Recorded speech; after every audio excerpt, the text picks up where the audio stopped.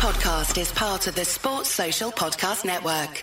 It's time to get your checking account to zero with free checking from PenFed. That's zero ATM fees, zero balance requirements, and zero time spent waiting for your paycheck to direct deposit because you can receive it up to 2 days early. Open your account with just $25 and see how big zero can be. Apply online today at PenFed.org/free checking. Early direct deposit eligibility may vary between pay periods and timing of payers' funding. To receive any advertised product, you must become a member of PenFed, insured by NCUA. PenFed's got great rates for everyone.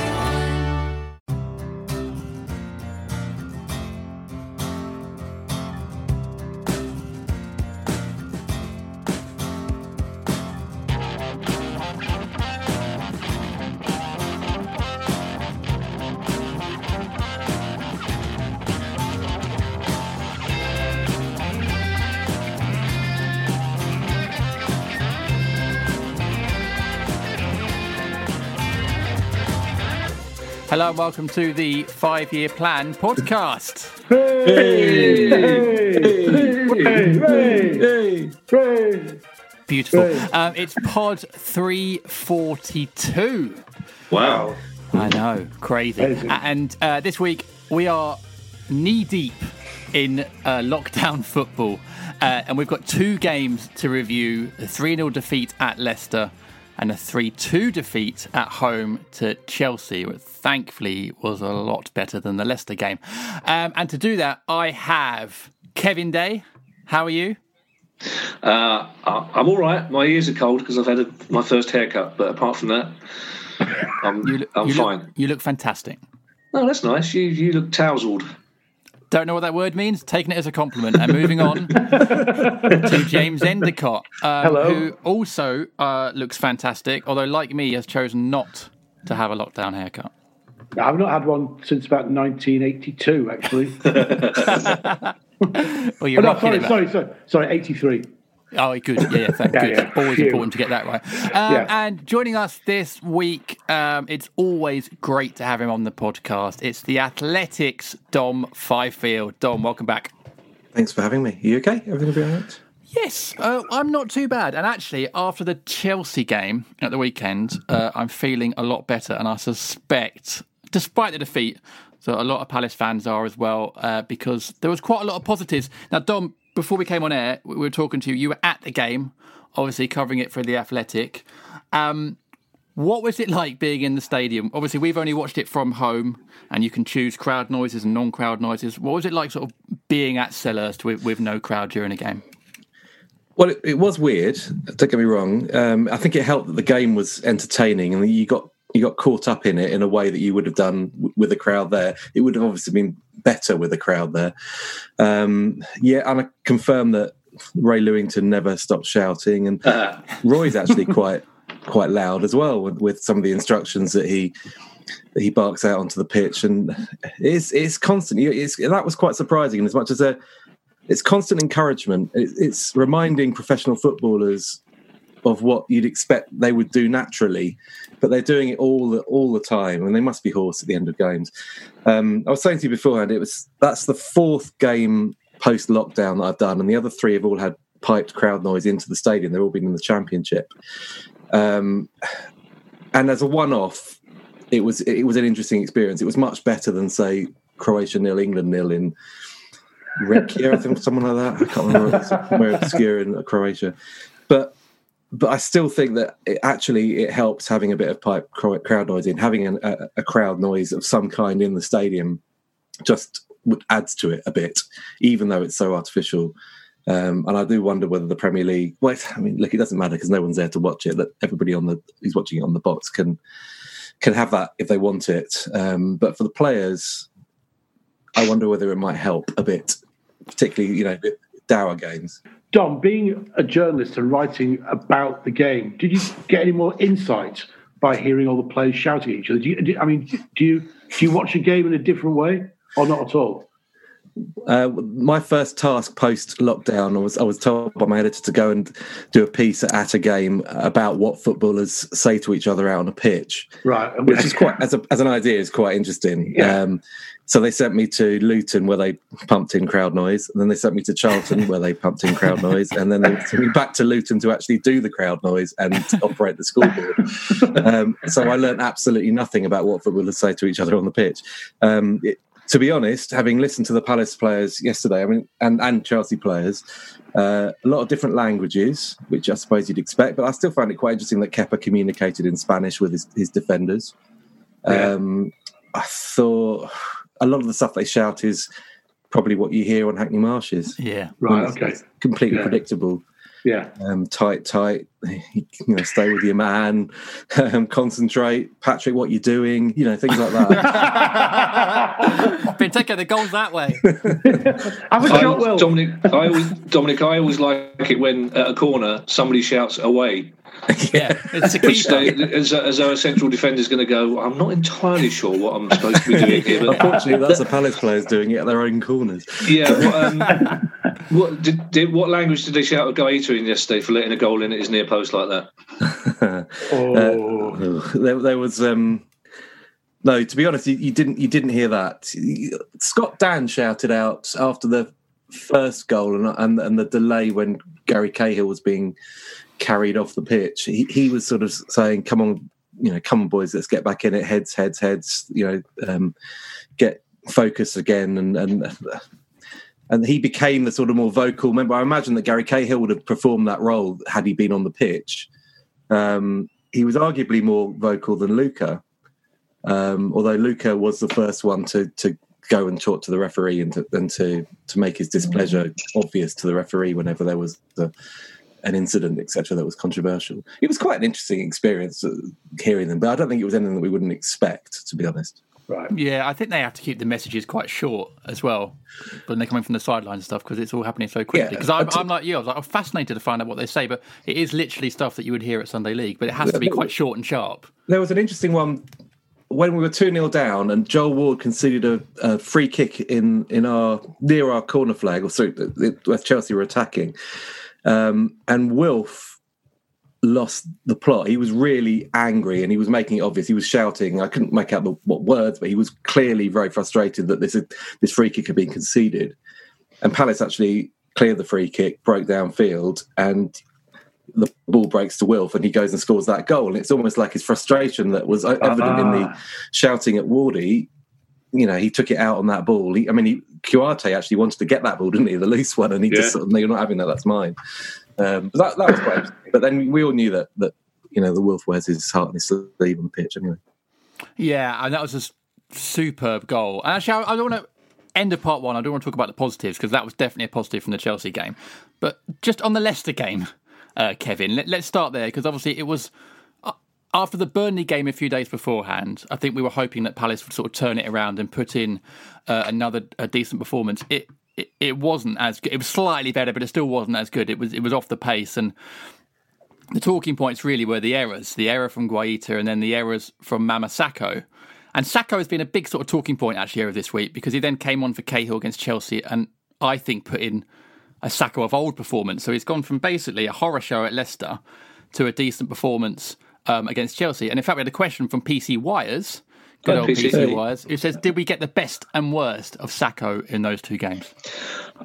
It wasn't just the Leicester game, it was the Leicester game in the first 20 minutes of the game yesterday, to be honest, where we were equally not in it until Wilf. It turns out that all it takes to motivate Palace is a world-class goal from Wilf. That I watched a friend of mine had a properly socially distanced thing going on in his garden where he set a screen up and like a few of us went round to watch the game on Saturday. And at half-time we all said, well, that was terrible, but that's what we do. We tend to try and bore people out of the game, and then the second half we might nick one, and then just right from the start it's just like Roy didn't seem to notice that Leicester had gone to a back three, let alone try and do something about it. And the worst thing about the mistakes, I think Gaeta's slightly at fault for the second mistake as well, because the fact that the ball doesn't have to clear the penalty box anymore doesn't mean to say that you can't just lump it up the pitch, which is essentially what we're much better at than trying to play our way out of defence. But the problem with those mistakes is that it allowed Roy afterwards to say, well, we're in the game, but what can you do about two individual errors? And in that second half, we were woeful against a decent Premier League side in Leicester, not a well-beaten Premier League side, but we were woeful in that second half. There was no... It was fine. You get the plan. There's a flat back forward and there's a sort of flat forward in the midfield, or was it three? But then in the last third of the pitch, you just couldn't work out what was meant to be happening. You couldn't work out what the plan was, and there was no forward passing, there was no movement, there was no pace. Wilf looked tired again and frustrated. And then suddenly, out of nowhere last night, after Wilf's goal, we looked like a completely different side. The first touch was always positive. There was more pace, there was more movement, there was more energy. Miraculously, it carried on into the set, because half-time came and you thought, well, that's it, we've had our 15 minutes.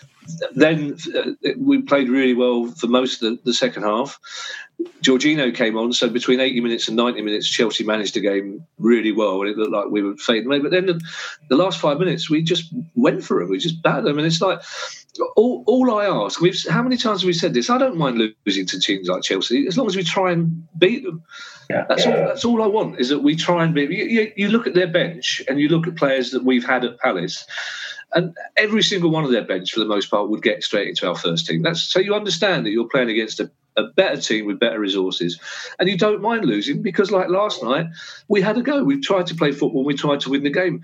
Against Burnley and against Leicester, it didn't look like winning had been given to them as an option, essentially, and that's the frustrating thing. It's like it's almost a season's worth of Palace. It's like it's a season's worth of Sacco in 2 games, and it's like a season's worth of Palace in 2 games as well. And that's where the frustration creeps in. When you're aware of how well we can play, when that happens so rarely, it does get really wearing. Yeah, it does. I think, Enders, that Kevin's right that the errors, I think, against Leicester did mask what was a very flat performance. Yeah. And it is almost like a bit of a get-out, actually, to use them. Although, obviously, they did change the game. You know, the first one, Guaita probably should have come for it and just cleared everyone out of the way, regardless of who it is, centre-back forward. And the second one, when you've got a team like Leicester, whose front three are press so high and are so quick, you just don't give them a chance. Either it should have gone wide to PVA or downfield or somewhere. Just don't give them a chance. So I think it's frustrating. But then when you put it up against the Chelsea game, I think that was mostly bad luck. You know, the luck of losing Cahill, the luck of Scott Dan. So it is very much two contrasting games and performances in the space of 2 days. But with the Leicester one, you can't sort of help feeling we almost sort of played in. We almost handed them that. Like, we could have got a result there, and we just through our own sort of ineptitude. I don't really know where I'm going with this question, actually, to be fair. No, if you just pick it up from here, that'd be great. Rambling. That was rambling. You're rambling, really, and you're not dressed for rambling. You're simply just answering your own questions and just waiting to see. Can I say, sorry, James? Can I just say the worst thing about the first goal on Saturday at Leicester was when one of the older members of the fraternity watching the game with us said Gaeta should have just thrown his cap on that. And then we had spent the next 10 minutes explaining to the younger people what exactly he meant by Gaeta should have just thrown his cap on it. And it's just like, and if you could as well, just now, that would be great. It's what he said about goalkeepers, because goalkeepers used to wear caps, and they say, it's such a simple chance to take that you just take your cap off, and you could have thrown your cap on it. That's what I thought it was. I just need to confirm. yeah, great. It's over to you, rambling, Jay. You can't go from rambling to nothing. What's the matter with you? JD, what's wrong with you today? Your hair's too heavy. Right, your hair's and you're wearing pyjamas. I'm not wearing pyjamas. You're wearing pyjama bottoms. Men's Look at them. Shorts from River Island. Shorts. They are high-end, high street shorts. Shut up. That I got in a Christmas sale for £10. Okay, let me just... I didn't hear a lot of your ramble because my microphone went a bit weird. But what I will say is... yesterday, we were awful for the first 20 minutes until Wilf got that goal. Okay, and it's interesting what Dom was saying, that Wilf got angry on the pitch. I didn't really notice that when I was watching on the TV. And we all know what Wilf's like when he gets angry. He either does something really stupid or he does something brilliant. Yesterday, he did something brilliant. And that's changed the game. It changed the mentality of our team. It changed the way we play. It added an extra yard to everything we were doing. It made us more competitive. We got back in the game. We looked as though we could even win it at some points. Now, there was something happened that made that Wilf.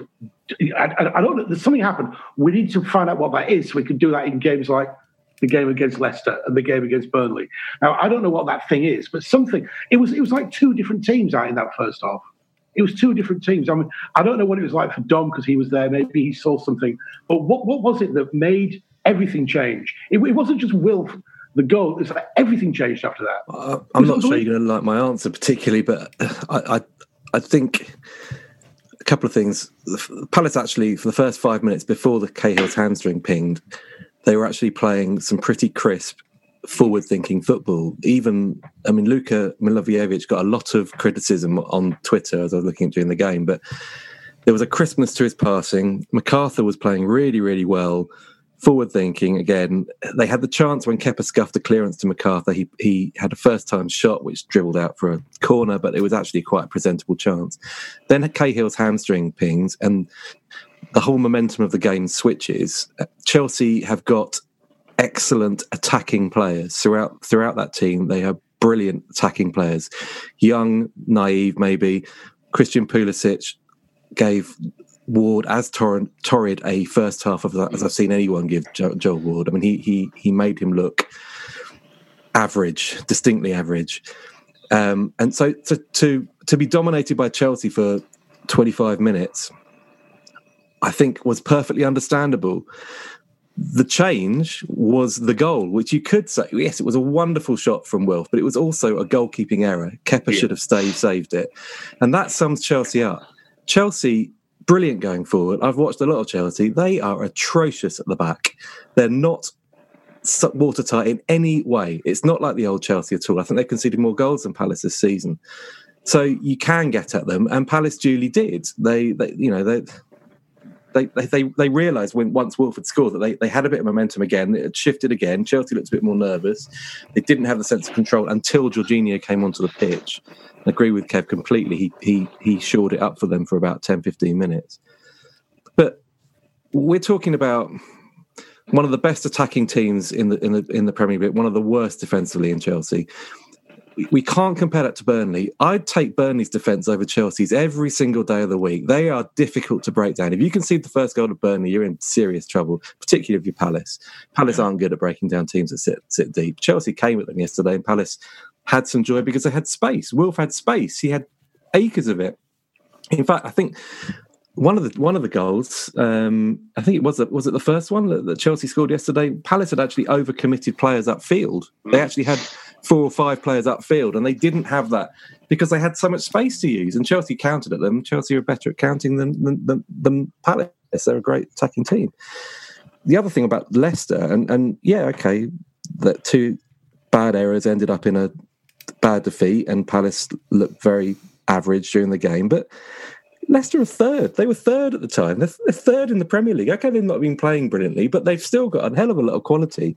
I mean, and Palace have got a squad that is stretched to breaking point with very few options to put on off the bench that will make a big difference. I know I'm sounding a bit like Adam Sells already, but this is the way it's going to go today. But it's all true. It's all true. And I looked at these fixtures even after Bournemouth and thought Palace get 4 more points this season from their last 8 games. Then that is probably what the most I could expect. And I thought they'd beat Burnley, because if they had scored first against Burnley, they would have won that game, and they'd probably get a point at Villa.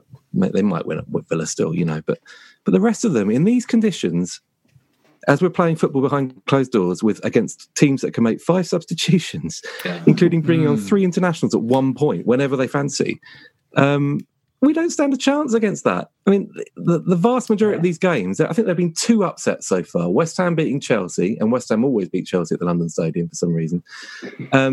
and Southampton beating City. The rest of them have gone exactly as you'd expect them to go. All the unpredictability of football has been taken out by the fact you've got 5 subs, and the bigger teams will be able to use their squad depth to their advantage.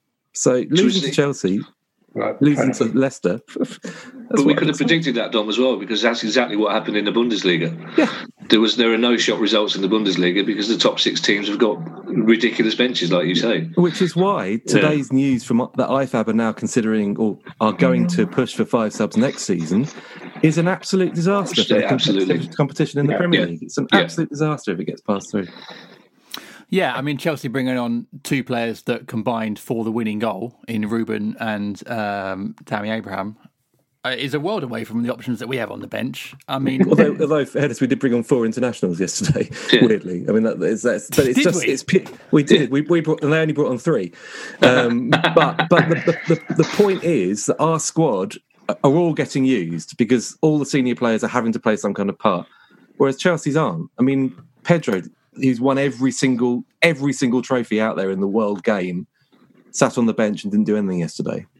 But they could have brought him on if they wanted to and stretched us even further. I mean, it's just a nonsense. And I mean, I'm guessing that is going to.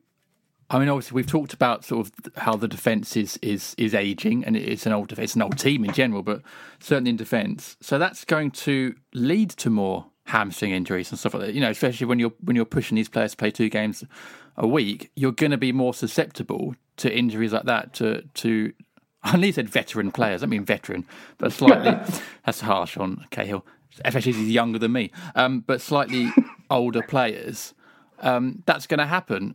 And also, Kevin, even though we do have 4 internationals on the bench, players like Max Meyer are still not coming on and having an effect. So it doesn't really matter. As Chelsea says multiple times, and I agree with him, we don't have the options to change games off the bench no matter who you bring on. Well, it's difficult. It's interesting to compare Max Meyer coming on with Jorginho coming on, because Jorginho came on with a very specific role, which was to slow the game down, to control the midfield, to be a bit more combative in midfield, to stop Palace getting at them through the middle. And you're not entirely sure what instructions Max would have been given. With us, for a lot of the time, it's a change for change sake. It's a like for like change. Whereas clubs like Chelsea, it's not just that they've got better players than us on the bench; they've got a better variety of players than us on the bench, because they can change the way they're playing if things are not working for them. And Dom's absolutely right about the 5 subs rule can't be allowed to stay next year. Also, the drinks break thing can't be. It was freezing yesterday. It was really cold yesterday, and I don't live far from Sellers Park, so it can't have been warm there. But also, it means we're playing a game of 4 quarters. And what happens with the better teams is that if we were getting some momentum just at the start of the drinks break, and then suddenly it stops. And they said at the start when football came back, it's only for drinks. Managers won't be allowed to be down there. But of course, managers are going down there coaching. So managers are going down there coaching twice in each game, and they're telling better players to stop making mistakes, essentially. So that's it doesn't strike me as fair either, to be perfectly honest. Lampard did that against City, and Chelsea scored both their goals immediately after the drinks breaks because they were refreshed with the tactical game plan they were meant to be doing out there. Absolutely. Okay, look, I want to wrap up part 1, but just Enders, with the reaction from the Chelsea game after that Wolf goal and the chances and Dan hitting the post and Benteke scoring an actual goal at Selhurst, his first at Selhurst for over 2 years, I think I saw on Twitter. Yeah. Great goal as well. I mean, really what a finish. What a finish. Is it leaving you feeling positive? I mean, Dom has quite rightly pointed out that the remaining 4 fixtures are difficult. Even the Villa game, I mean, they are not good, but they're going to be pushing for any sort of result. Does it leave you feeling positive, though, about the final sort of run of the season? It makes me feel positive about the club. It's exactly what Kev was saying earlier on. I actually sent a tweet last night at about 20 minutes into the game, just going, I'm really not sure I can even watch the rest of this game. I was just like, of course I was going to watch it, but I just said it. And then within 5 minutes, Will scored. I think what it proved that, our team is not that bad and it can play. It just gave me that little bit of glimmer of hope that, yes, we may not get any more points. But as Kev said at the beginning of the pod, just to see your team fighting for possession and trying to score and pushing forward and making a game of it. And it was an exciting game to watch, even without a crowd there. It was a really great game to watch. I really enjoyed it, and I wasn't despondent that we'd lost or anything like that. I was buoyant. I was buoyant for our fourth loss on the trot, which is weird, but it's because we played well. And it just gives you as a fan just that sort of bit of hope. Hope for what? I don't know. Just hope that the season's just not going to peter out into nothing, and that the whole squad and the club have gone to sleep, or they're already on the beach, as they say. But I think that was a good thing. It was a positive game for a Palace fan. I think definitely. Well, some would say Enders being positive after a fourth defeat on the bounce would be typical Palace, but I'm not going to do that. And in fact, actually, Kevin, I want to end with a question that I should have asked at the start, and some would say I'm doing a Brian De Palma narrative arc, but that's just the way I work on my podcast. From Julian Chenery, who says... My podcast. Wow. Not my podcast. Our podcast. Wow. Everyone's football's podcast. Yeah, football's the winner with this podcast, isn't it? Thanks, Jimmy Bullard.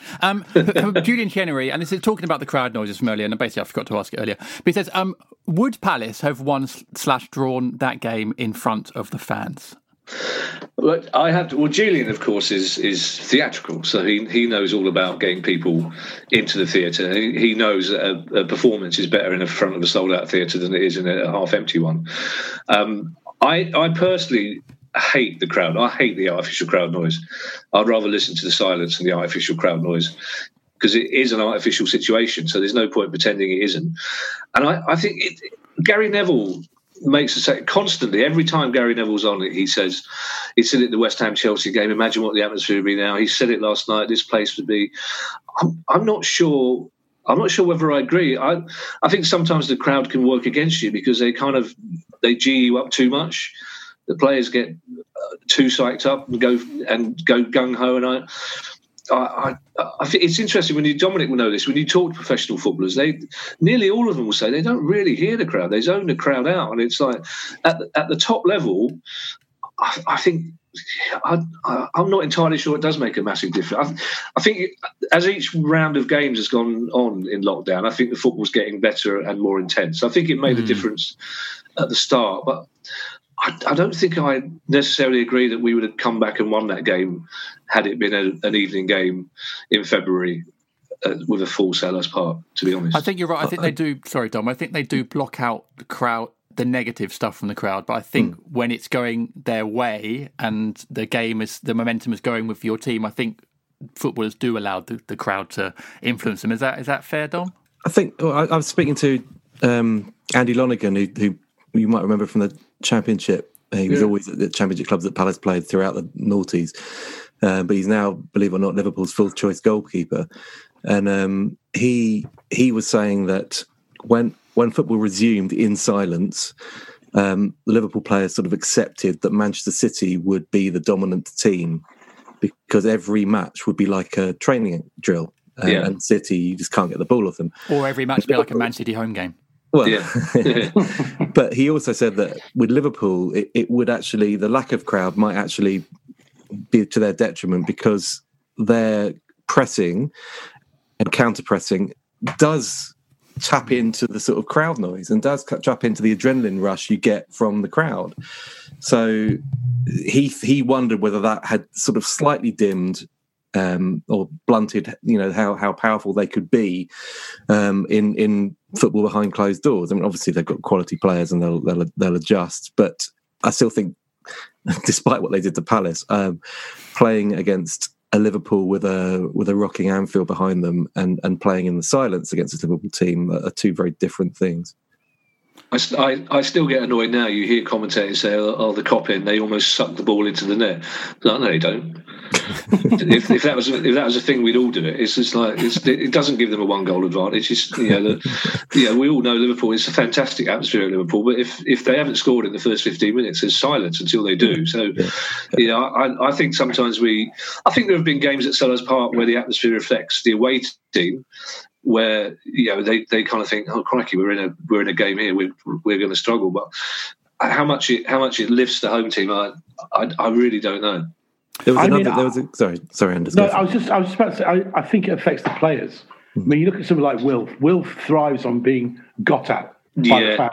Yeah. The more the opposition fans get at him, the more he gets riled, and the more he wants to play, and the more he plays. And that's not just Wilf; that's lots of players. Yeah. But I think there's certain players thrive on not just the home team, but thrive on getting a lot of jip from the opposition fans. Do you know what I mean? I think that's got to be different. That's a big thing as well. There was a lad at Brentford. Brentford played Fulham quite early on after the resumption behind closed doors. And he was saying post-match that, okay, during the game, you miss the crowd. You know they're not there, but you get on with it. But the one difference was at the end of the game, he could laugh and joke with his mates in the Fulham team, the opposing team, out on the pitch. Whereas he wouldn't have stood a chance of doing that had there been a crowd in the stadium, because he would have been given all sorts of dogs abuse. Interesting, yeah. Very true. Yeah. Very true. Right, let's move on to part 2 after the break, where we'll discuss an article from The Athletic.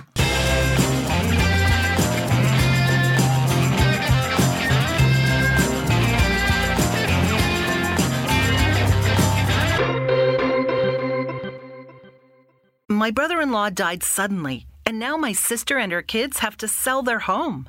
That's why I told my husband we could not put off getting life insurance any longer. An agent offered us a 10-year, $500,000 policy for nearly $50 a month. Then we called SelectQuote. SelectQuote found us identical coverage for only $19 a month, a savings of $369 a year. Whether you need a $500,000 policy or a $5 million policy, SelectQuote could save you more than 50% on term life insurance. For your free quote, go to SelectQuote.com. SelectQuote.com. That's SelectQuote.com. SelectQuote. We shop. You save. Full details on example policies at SelectQuote.com/commercials. Welcome back to the 5 Pound Podcast. Hey. Pod 342. I forgot at the start. I'm having a bit of a Palace against Burnley performance today, aren't I? I forgot to read out a random patron. So, can I get a drum roll, please? For Mr. Rob Fair. Hey, Rob. Rob, you might remember from last week, is the fan from America who said he would join our Patreon if we read his email out. We did, and he did. He's a man of his word. What a legend! Wow. What are the odds that he joins this week and becomes a random shout out? I mean, it's just luck, isn't it? If anything, it's just funny how the cards fall sometimes. And you might like to shake the balls up in the pot. I think just. Yeah. You can join our Patreon. I was about to say something about balls then, but I decided not to.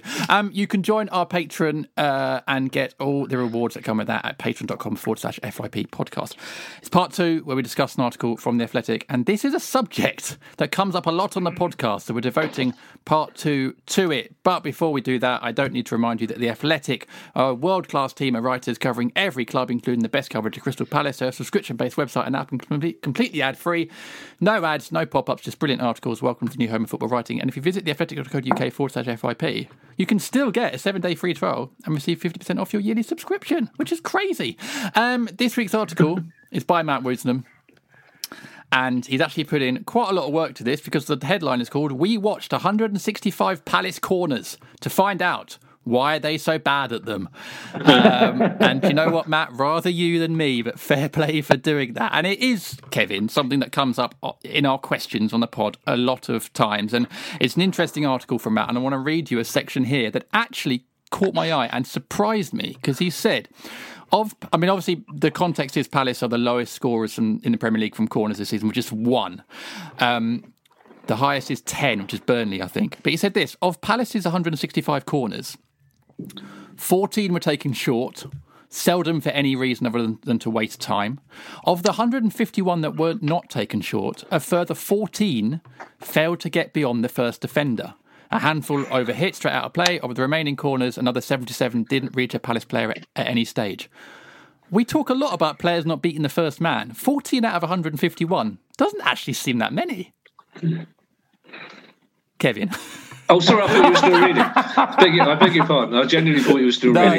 That was me. It's a strange one, because it's Luca in particular. You can't quite work out why his direct free kicks and his penalties are so good, but his corners are so every, and it's we've got a fairly big team. We've got big players in there. We saw in the West Ham Chelsea game how difficult Chelsea found it to defend corners, and not complicated corners, not interesting corners, just corners that are basically lumped in with a bit of pace onto the 6-yard box, and it's the lack of pace in our corners and the lack of variety. It's very much the same. Occasionally PVA takes one from the left, which is meant to be an in-swinger, but otherwise it's very much the dink over the top. Teams know what to expect from a Palace corner, basically. But I was surprised that Burnley scored that many, because, to be honest, until they started banging on about it in the Leicester game, it never occurred to me that we're terrible at corners. And I hadn't really spotted that, to be perfectly honest, because Premier League football's not full of goals being scored from corners. Really, you don't associate every team scoring loads of goals from corners. You kind of think, well, we defend corners quite well, but I hadn't really noticed that we were so bad at them. Now I can't get it out of my head. I can't sleep at night now for thinking, why have we not got more goals from corners? It's ludicrous. Kevin, can you name the one goal we scored from the corner this season? Man City. The goal scorer? Tosin. Cenk Tosin. Do you know who took that corner? I'm going to say, because you're going to make me look terrible, Luka Milivojevic. No, that would be the obvious choice. Enders, do you know who took that corner? PVA? James McCarthy. McCarthy. Yeah, McCarthy, who's taken 4 or 5 of the corners. PVA's taken 16, PVA's taken 43 and Luca's taken 96. The thing is, Dom, and obviously you'll know this, Chelsea have conceded the most from corners, I believe, this season. So actually, Monday night was a real chance to finally sort of get some more goals from corners against Chelsea. And Palace, again, didn't really take that opportunity. No, maybe not, but I didn't think they were too bad, actually, the delivery. They mixed it up. PVA took some on one side and Luca took the other side. There was a bit of fizz. I think Scott Dan won a header with the first corner that Palace took and put it back across the goal, which was very much the same routine that they'd used at City. And it is clearly something that Roy targets. That is one of their set plays. I don't know who quite does the set pieces at Palace, but one of the members of staff will be allocated to direct them.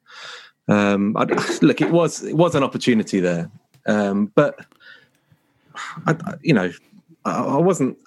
don't think we missed out on getting a point because we weren't exploiting corners yesterday. It was actually the width of a post that was the reason. I do think it's the interesting thing is it contrasts so markedly from what we were used to. I mean, the Koppel team.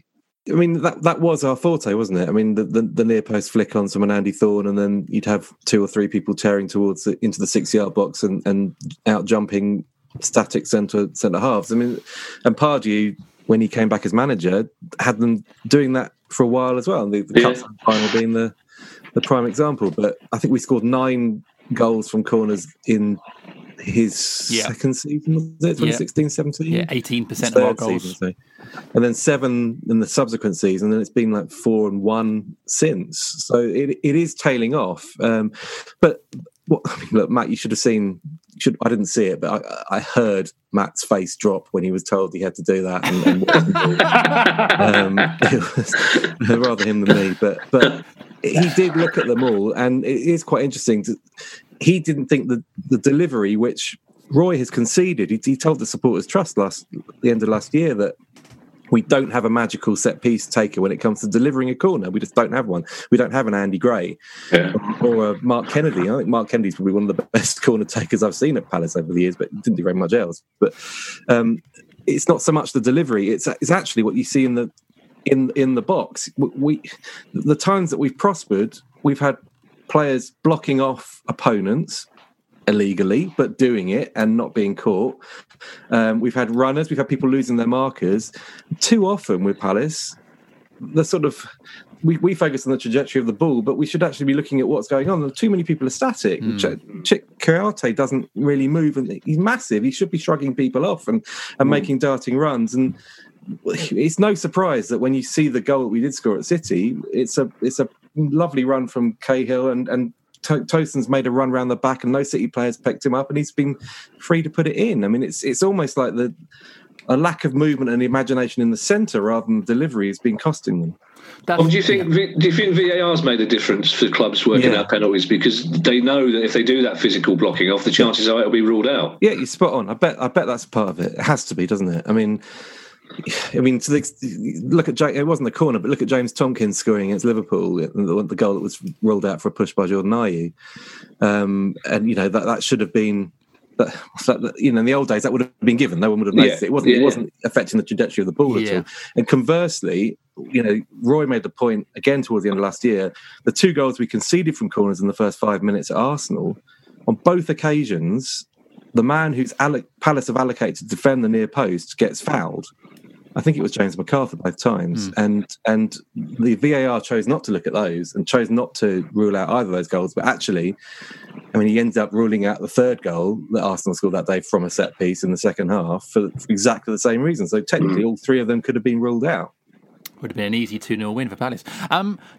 James, Matt does go on to quote those stats that Dom just did about in that 2016-17 season, 9 goals, 18% of our total, then 7 goals, 16%, and last season was 4 and 8%. And he goes on to say, this may be explained by the absence of Benteke from the team. And actually, that does tally up with the injuries that Benteke's had in those seasons. Yeah. When you don't have someone with that physical presence, and we know how good he is at defending corners as well, by the way, on that near post. Yeah. When you don't have someone like that in the box, I guess you are probably going to be less of a threat, aren't you?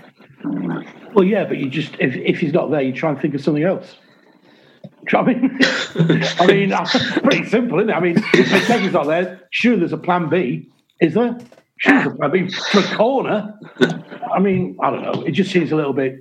There's always this thing about corners that, oh my God, we've got a corner, we might score. People very rarely score from corners, as those stats point out. But what it does do, it just increases the pressure on the opposition. And I think the point that Dom made about the lack of movement in the area means that we're probably easier to defend corners against. We never seem to cause problems. There never seems to be a mad scramble because this is happening. They seem to be quite clean cut, our corners, the ones that we take when they pass the first man. But I don't know. It's a weird one, but I just think we play better when Benteke is there for a lot of reasons, and that's one of them. He's a focal point. But then we've got other tall players in the team. We've got Cahill, we've got Chiarte. I don't know. I just think there should be another plan, really, but there isn't, obviously. Otherwise, we'd have seen it. A Palace with a plan B. Imagine that. Yeah. Anyway, you can read Matt's article, which has got all that research into it. And if you go to theathletic.co.uk/FYP, you can start a 7-day free trial and receive 50% off your yearly subscription. Right, after the break, questions from our listeners.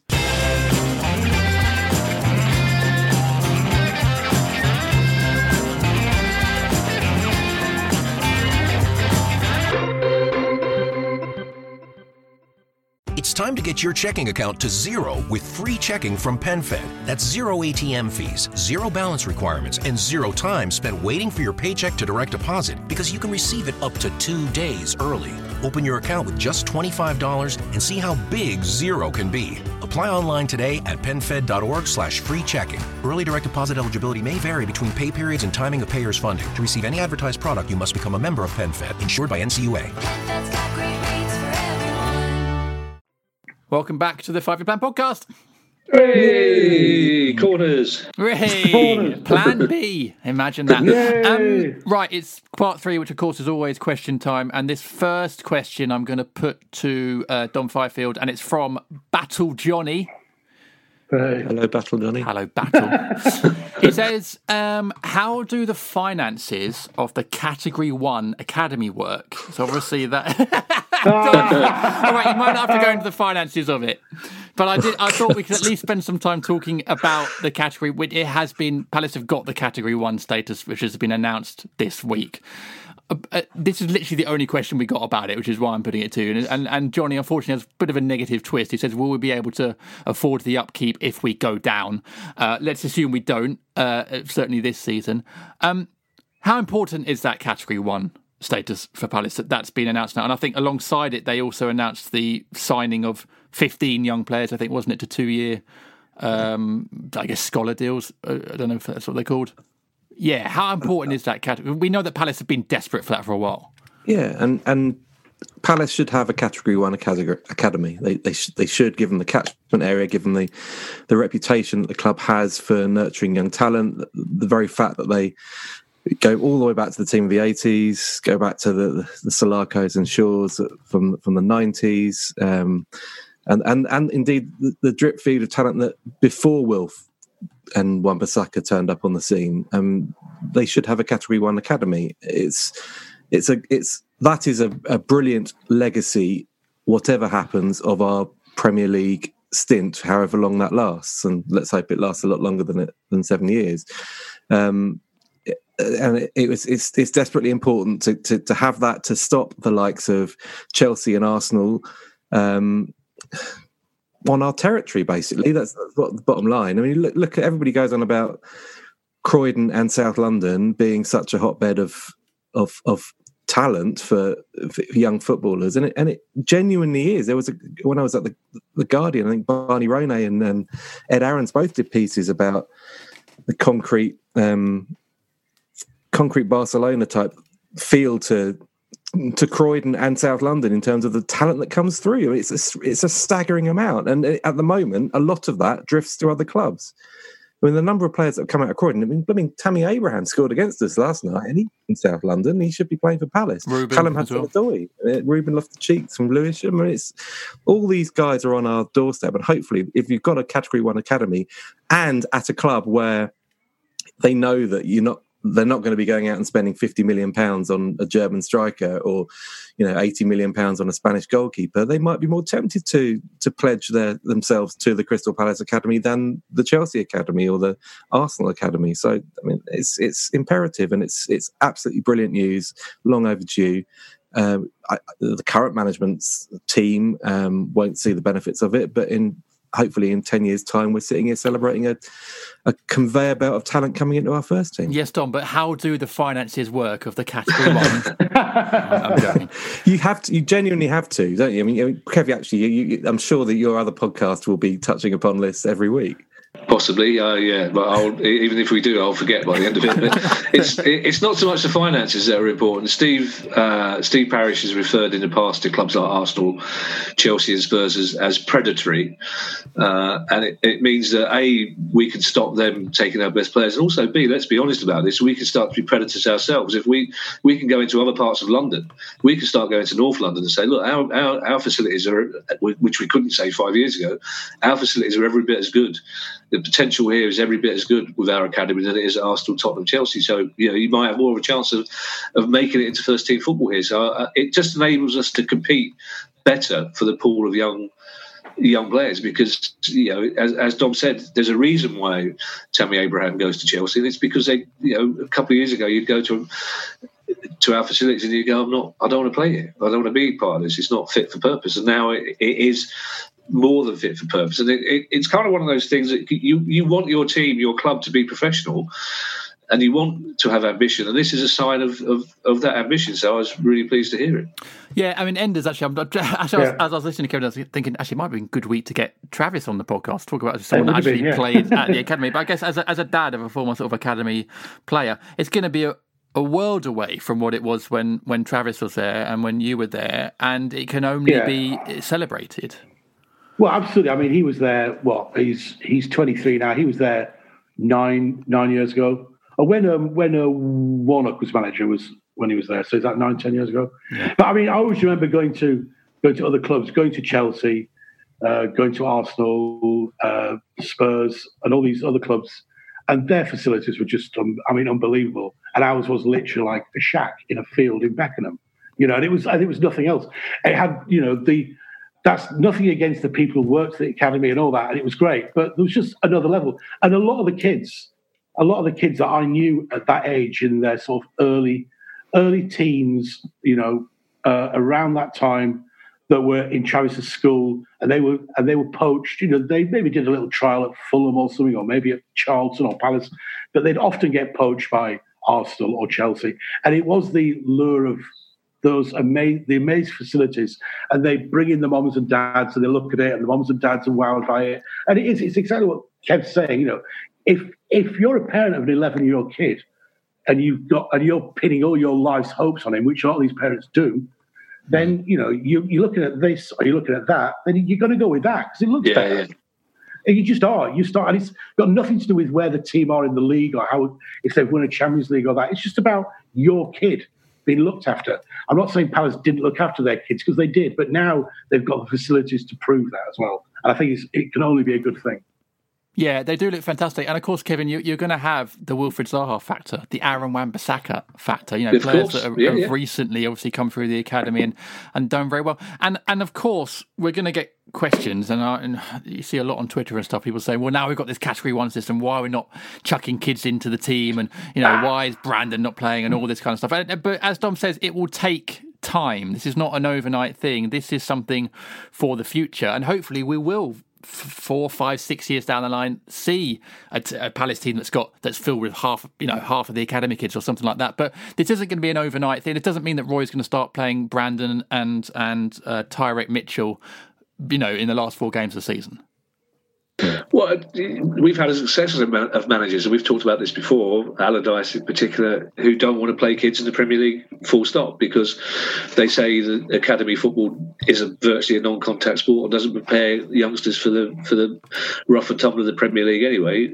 Other managers like Frank Lampard, partly because he had no choice, are more willing to play youngsters. So if you've got a manager whose attitude is against playing young people, there's no point having a brilliant academy anyway, to be perfectly honest. But also what you have to remember about young players coming through is, and James and Travis know this more than anybody else, is that 1 out of 100 maybe is getting anywhere near the first team is getting a contract. So that's the other thing. So you can't always assume that it's going to be brilliant, but you have to give it a go, and you have to make them. We've levelled the playing field in the local area basically by doing this. So again, I'm all for it. Check with Matt, by the way, and Matt knows his stuff. Matt Woosnam about the academies. He thinks it's about £3 million you have to spend every year to maintain it. That you're pledging to do that if you're Cat 1. Wow. Okay. So that's what Palace will be doing. But look, it's so important. It creates. It's a hub for the community as well. You become a hub, more of a hub when you've got a thriving academy, because you've got kids coming from across South London to join it. It expands the name of Crystal Palace. It's so positive, and it's an investment. It's an investment. I mean, look at Chelsea. Chelsea probably I don't know what the numbers would be, but they've got a fantastic academy that has been producing talent, but it hasn't always been producing talent for Chelsea. They've sold a lot of that talent on, and it's self-sufficient as an operation, because they only have to sell 1 or 2 of the players that aren't going to make it in the Chelsea first team to a championship club, and you've paid for your academy for that years to come. Tom, if you'd only said £3 million 10 minutes ago, we'd have been finished by now. That's all you need to do. Sorry. That would have been. It's very interesting what you're saying about it being part of the community. I was watching an interview with Jurgen Klopp, I think it was yesterday or the day before, and there was, I think the interview was saying, look, you've got the Champions League, you're in the Premier League, what's next for this team? He said, it's all about the young kids. He says, in 15 years' time, wouldn't it be great if every player that was playing for Liverpool was from Liverpool? Yeah. He said that is the dream. And I guess in a sense, if you're at that level, that is kind of a dream for a team.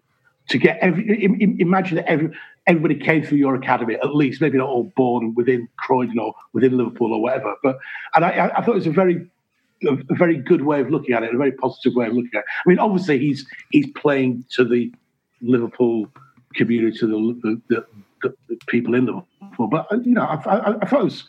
I thought it was good. It wasn't like we just want to go and buy all the best players in the world. We want every player in our team to come from the local area. And I thought that was a good thing to say. Well, in Glasgow, and does they still talk about the fact that the Celtic team won in 1967? Every single one of them were from within 3 miles of the city centre. That's a remarkable achievement. Yeah, it's definitely the dream for any club, especially for Palace. Right, quick question about Benteke, because I wanted to do a quick nod to Benteke and PVA, who were both excellent, I thought, against Chelsea. Benteke in particular, who obviously comes in for a lot of stick for his goal-scoring record, lack of goal-scoring record, but obviously did notch his second goal of the season from about 30 yards, I think we'll call it. Dom, A question here from Terry Lee. He says, is Benteke going to start scoring 15 goals again a season? I suspect that's probably a bit tongue-in-cheek, although maybe not. Will he get one against his old club on Sunday? Have you seen anything from Benteke in the last few weeks? I actually think he's been one of our sort of best players since lockdown that makes you think that we might be starting to finally see Benteke of old. I think it's probably unrealistic to think you're going to get the rampaging Benteke that did so well at Villa and earned himself that move to Liverpool.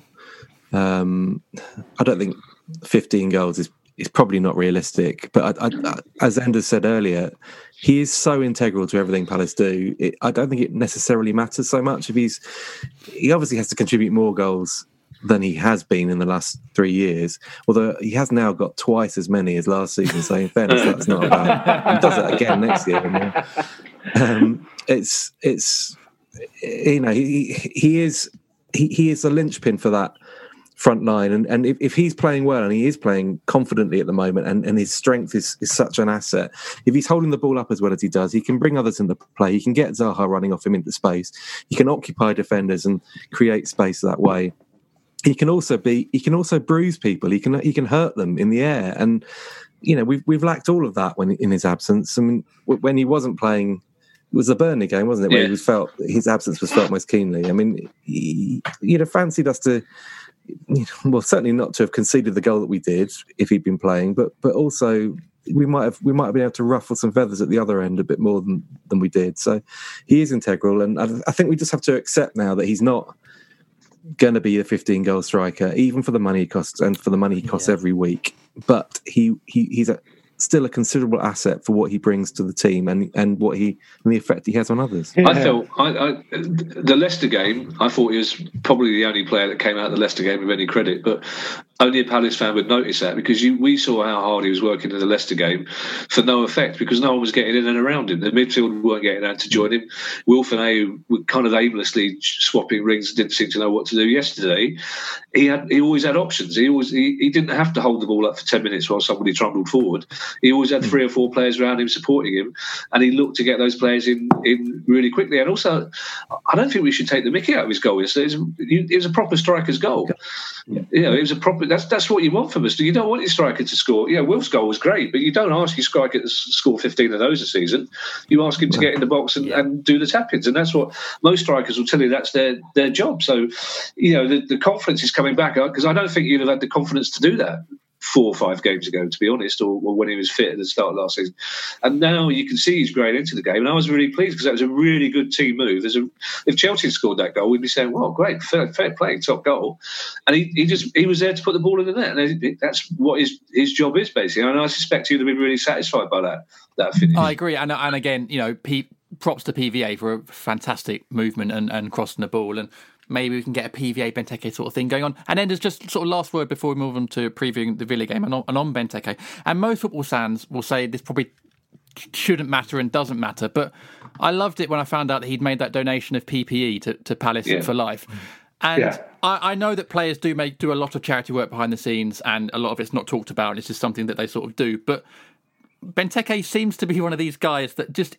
And it might be one of the reasons we support him so much through this barren spell, but he seems like a genuinely really nice guy with his heart in the right place. He does gestures like this. We want him to do well so badly. And, Arsenal fans will probably say, well, this doesn't matter, he's not scoring goals. Chelsea fans might say that. But for Palace fans, that stuff kind of matters as well. I think it's exactly right, JD. I've always been very surprised at the lack of stick that he gets on the Holmesdale.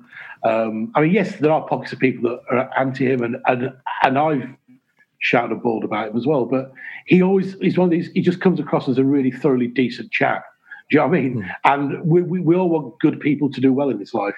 And I think and he really fits in with the whole Palace way. Really, I don't know. He just seems to want everybody around him to do well. He's I don't know. I've got a lot of time for Benteke, and it's proved over the last few games how important he is to us. He's so important to us. It's just a shame he just doesn't score more goals. And unfortunately, being a striker and having had such a rich history of scoring, he's always going to have that around his neck, that he's not a great goal scorer. But being a Palace fan and watching him week in, week out, we see his contribution is so much more than you get, from other players in other teams. Well said. Let's wrap up our questions there. And after the break, we've got a very quick preview of Palace's trip to Villa.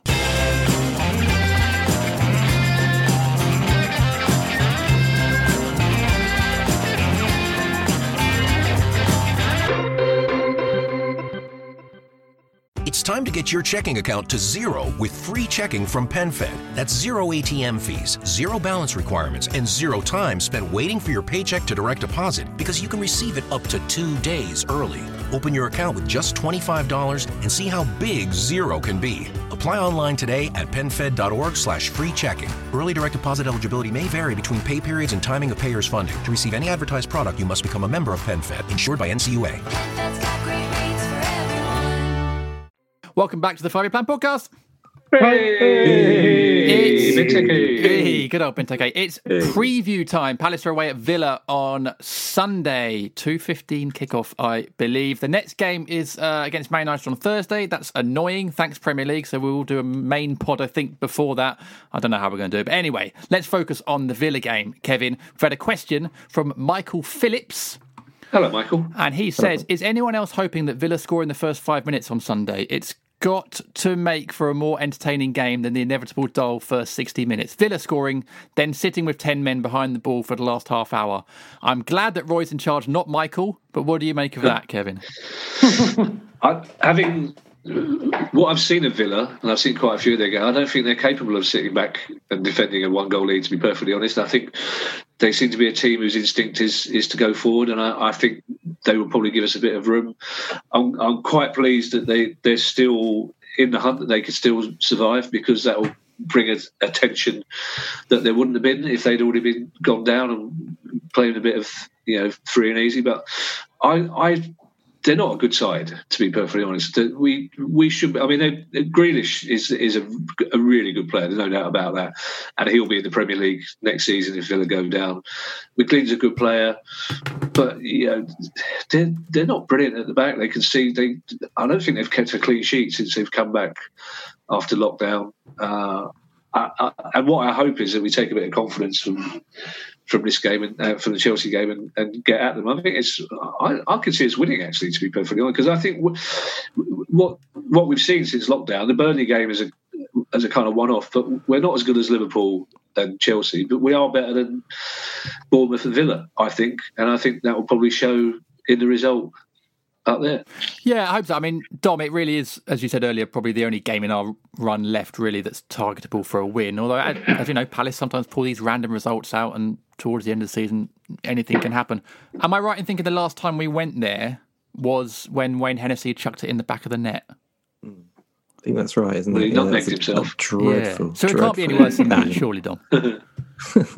No, if Palace play like they played against Chelsea, they'll win because Villa's defence is not their forte. I mean, they're not very good defensively. So Palace will prosper in that respect. And I'm sure there'll be particular motivation for Benteke in particular to make his mark on his former club.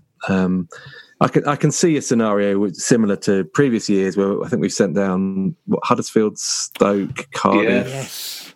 There was another one as well. Yeah. Who was the other? Hull City. And PVA scored in all those games.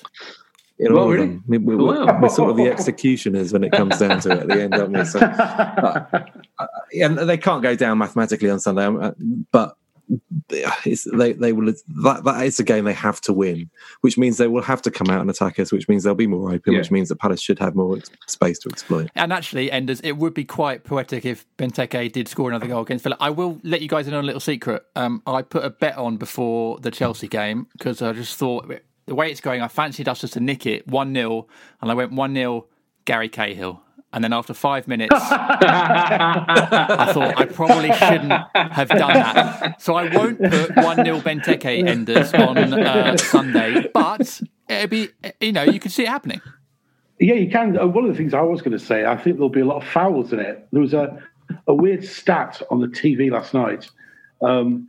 It was the player in the Premier League who's got the most foul, who's been fouled the most is Jack Grealish. He's had like 150. Second was Wilf on about 90, and third was Jordan Ayew. Oh wow! Yeah, really? So it's a very weird. I mean, obviously I don't know it properly because it just flashed up on the screen and then went away again like a butterfly. But I'm looking forward to the game. They've got something to play for, which is going to make it entertaining. As Chelsea had something to play for last night, so it'll be fun. I'm looking forward to it, and I do think we'll win. I do think, because I think they'll be so desperate to win, as Dom rightly said. They'll just leave too much space, and if Wilf and Andros or whoever's playing are on fire, then I think we'll win. Good stuff. Let's end on 2-0. 2-0. Wow. Clean sheet, really. Okay. Let's end on that positive note. And of course, our patrons will get a post-match pod after that game on Sunday immediately, and we'll be back for the main pod at some point next week. We'll work it out. But anyway, thanks for joining us. Dom, thanks for coming on. Always great to have you on the podcast. Thanks for having me. Thanks, Dom. Tom's man. And great haircut, Dom. Enders and Kevin, I just couldn't do it without you. Literally, you could. Literally couldn't. Yeah. You literally have done. Yeah, great pajamas, Jim. They're not, but anyway. Thanks for listening, and stay safe. We'll see you again soon.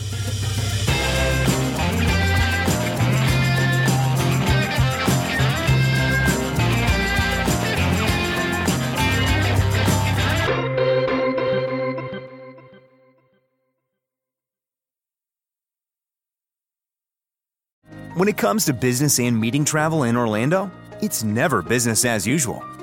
Sure, I could go on for days about all the incredible places to hold your meeting, or the innovative industries that will make you feel right at home. But Dr. Michael Edwards of Ocean Insight said it best. Orlando is as much a business capital as an entertainment one. And when work wraps up for the day, the evening is just getting started.